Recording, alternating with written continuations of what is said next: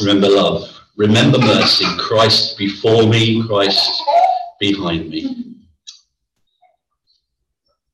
Father, as I bring the word to you now, I just pray that these words I speak may be your words, and that you bless them to us in the name of Jesus. Amen.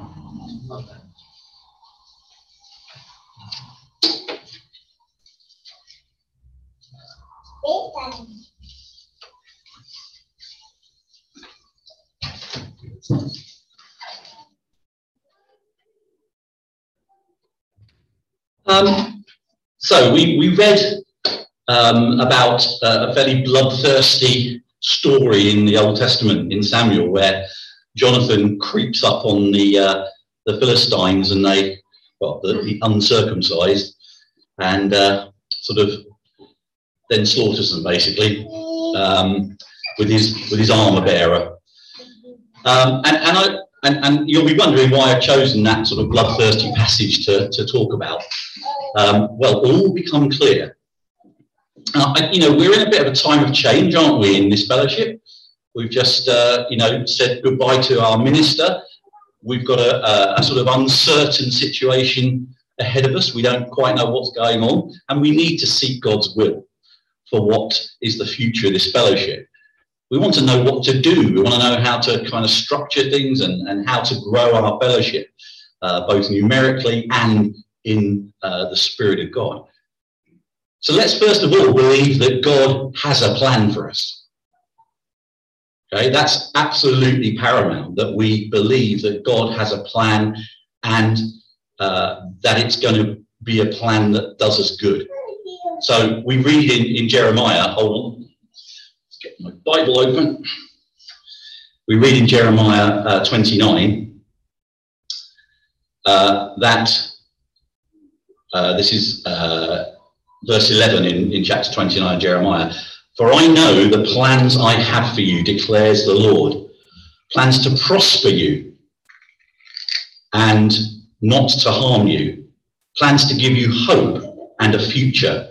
Then you will call on me and come and pray to me, and I will listen to you. You will seek me and find me when you seek me with all your heart. I will be found by you, declares the Lord, and will bring you back from captivity. So there's the promise that God has a plan that's going to prosper us if we seek his will, and we seek that plan, and we meet with God. He will meet with us. He will bring us back from captivity. And while those words were to a literal captive people in Babylon, they do apply to a captive fellowship, in inverted commas, on the cusp of something big and different, I believe. But what is that?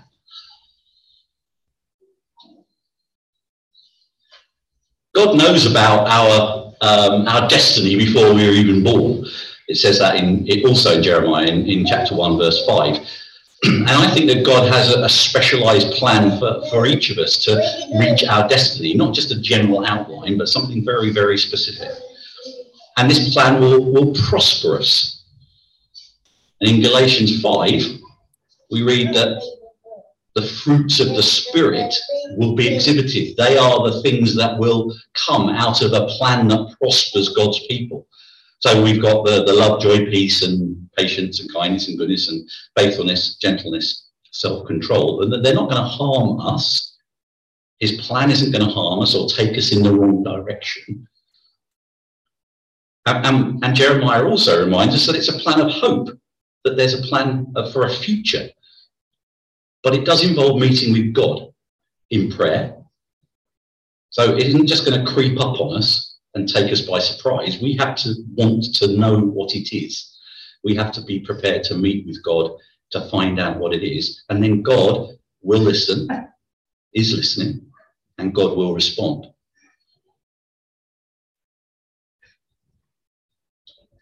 So what did God do with the Israelites? Well, he brought them out of captivity. That was the plan for them. Okay, it took 70 years, but his plan did prevail. So there's a plan for us in this place, but what is it? And on one level, I'd love to be able to kind of stand here and say, this is God's plan for us, and it's this, this, this, and this. Frankly, I don't know at the moment. So we're going to have to seek God's plan. And it's going to take all of us to do that. In 1 Samuel, in that passage we read, Jonathan seemed to be in a bit of an uncertain position. He didn't completely know the absolute direction for that present time. It wasn't clear. He said it may be. There's lots of phrases that start it may be or perhaps. So he had no clue what was happening. There was doubt in his mind, and doubt is the opposite of faith. Ephesians 6, Paul talks about putting on the armour of God and the shield of faith by which we quench the fiery darts of the enemy. So when we're hit by these darts of doubt, we need a shield of faith to overcome Satan's attempts to unravel our faith. We all have uncertainties and doubts. We're all unsure and unclear about the next step or the right move at some point in our lives. And sometimes all we have is a sense, a feeling, something abstract. But, let's face it, in life we like a bit of a certainty, don't we? We like a kind of sure thing. I do. It's nice to know that. If you not that I'm suggesting we do this, but if you go and bet on something, a horse or a football match or something, it'd be really nice to know the outcome before you put the bet on. It's called match fixing, so we won't do that. But if you invest your money, it would be lovely to know that your money only went upwards. But of course, every time you invest money, they have to tell you that your money may go downwards as well. So nothing's certain. How much risk do you want to take in life, But a certainty, a sure thing, doesn't take any faith in God's eyes. Hebrews 11:6 identifies faith as a prerequisite for pleasing God. And the truth is that most of us will face more maybes and perhapses than certainties with God in our walk with God. And we may have a sense of what's right and what God's will is for us, but we may still and will still have doubts and uncertainties within that feeling, within that plan. Ecclesiastes 11:4 and 5 says, whoever watches the wind will not plant. Whoever looks at the clouds will not reap. As you do not know the path of the wind or how the body is formed in the mother's womb, you cannot understand the work of God, the maker of all things. And I think that's a kind of a warning, really, that if we kind of sit and wait for perfect conditions, and I've had this in other churches before, and I've even heard it in this church in previous years, that we're a small church, there's not really many of us, we haven't got the resources to do that, we can't do that because there's not enough of us, or we tried this and it didn't work 10 years ago, so there's no point in doing, that kind of thing. If we wait until conditions are perfect, it's the equivalent of watching the wind and saying, right, well, it's a bit windy today, I'm not going to harvest my crops, and then tomorrow it's even worse. We're not bound by our earthly resources. He's going to make sure that we've got what we need if it's seeking God's plan and we're following what he wants us to do. And I'm suggesting, therefore, that we have to sometimes perhaps move out on a maybe or proceed with a perhaps. See what I did there, the alliterative thing. It's not a wildly irresponsible kind of thing that we're going to do, but it's stepping out in faith. And we will not be 100% sure. But if we wait until we are 100% sure, that's not having any faith.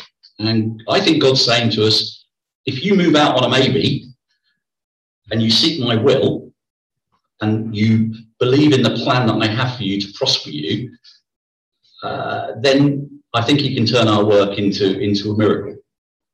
But do we trust God? Do we think that he really does have this plan for us? I think God doesn't mind us making mistakes, but I think he does mind us not doing anything. In business, when I was running a company, you know, there's an axiom which suggests that if you're learning from your mistakes, that's good. You can still move your business forward. And conversely, there's nothing that stifles creativity than a boss or a management that says you can't, you know, they don't tolerate any mistakes. And if you cock up, you're out. Then nobody tries anything and your business stagnates. There's a story of an insurance salesman in 1883. He was about to close the biggest deal of his life. And in 1883, this was an insurance policy with a wealthy client. He was going to sell this insurance policy. It was $50,000 insurance policy, which was a lot of money. It's a lot of money now, but it was huge then. And he had the customer sat at the table and the contract in front of them. And the guy was about to sign, the client was about to sign, and he handed him his pen to sign. The pen didn't work. And he was fiddling around with his pen, and the client said, "Oh, do you know what? It's a lot of money. I'm going to wait. I'm going to wait. Yeah, thanks for coming." And that insurance salesman thought, "I'm never going to do that again. I'm going to have a pen that works."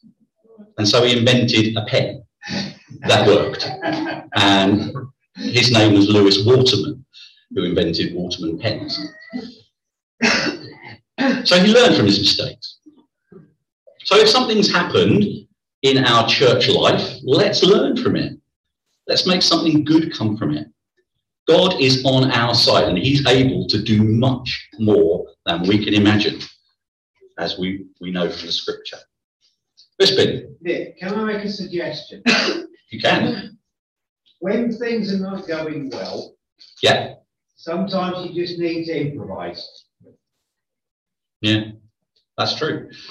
We need to be creative, and that's what I'm saying. We need to be prepared to make mistakes, because I think God will honour those if they're made in the right way. Yeah, I'm not suggesting we go willy-nilly and, you know, try stupid things. But if we're really seeking God's will in prayer and we believe that God is leading us in a direction, God wants us to pursue that.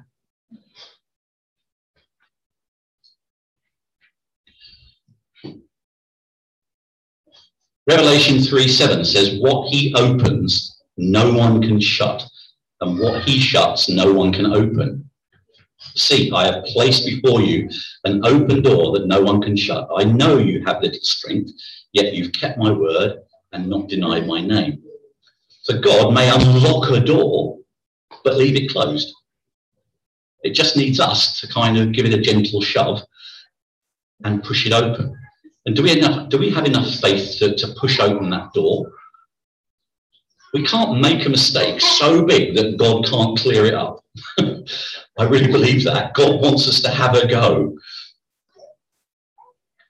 It reminds me of a situation. There was a big flood predicted in the United States. And, you know, with the weather warnings, they knew this flood was coming. And the waters came into the town and started building up in the street.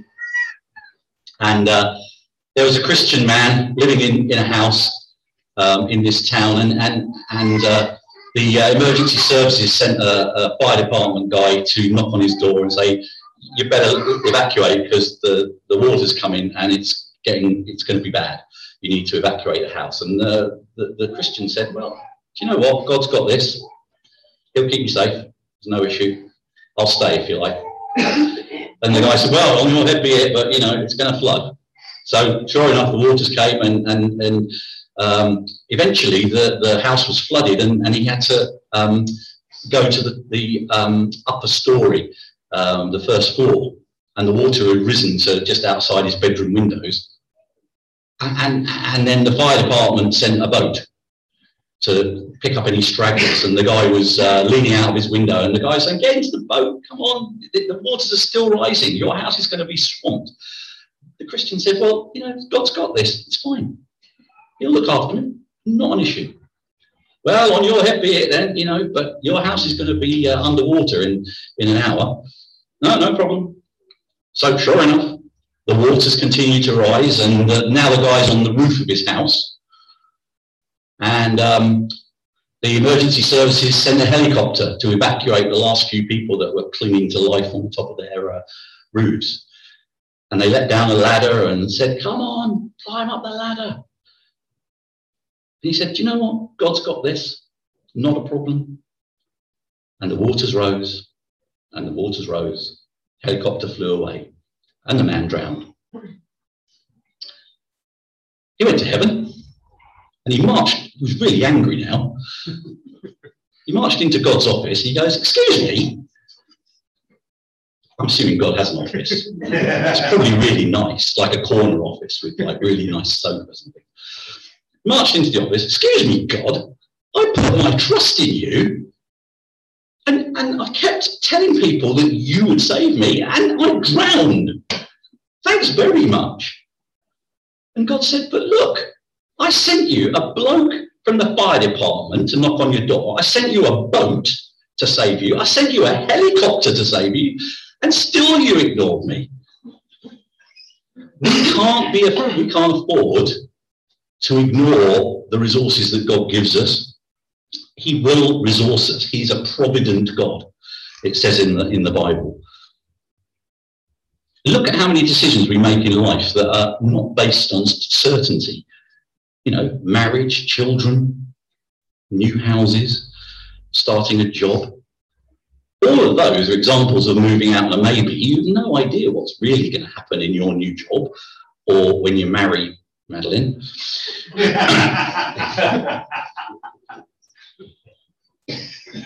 But they're all moving out on a maybe, proceeding on a perhaps.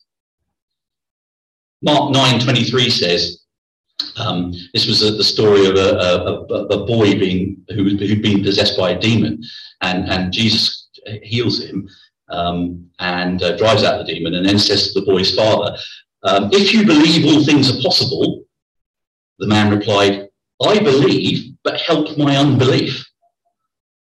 So is that kind of an example of a bit of schizophrenic faith? I know you can do it, but I'm not sure what you're going to do, Lord. Jesus turned that maybe into a miracle of healing in that circumstance. And I think there's a lesson there exactly for our situation.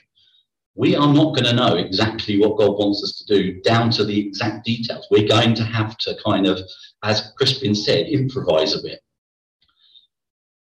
Now, in 1 Samuel, going back to the story from Scripture, some people think that there are up to 250 Philistine soldiers in that half-acre ground.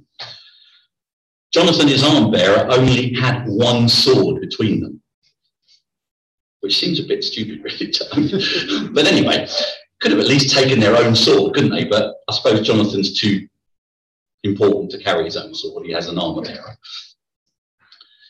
But perhaps the Lord will work for us, Jonathan says. And the armor bearer says, I'm with you. Do what's in your heart.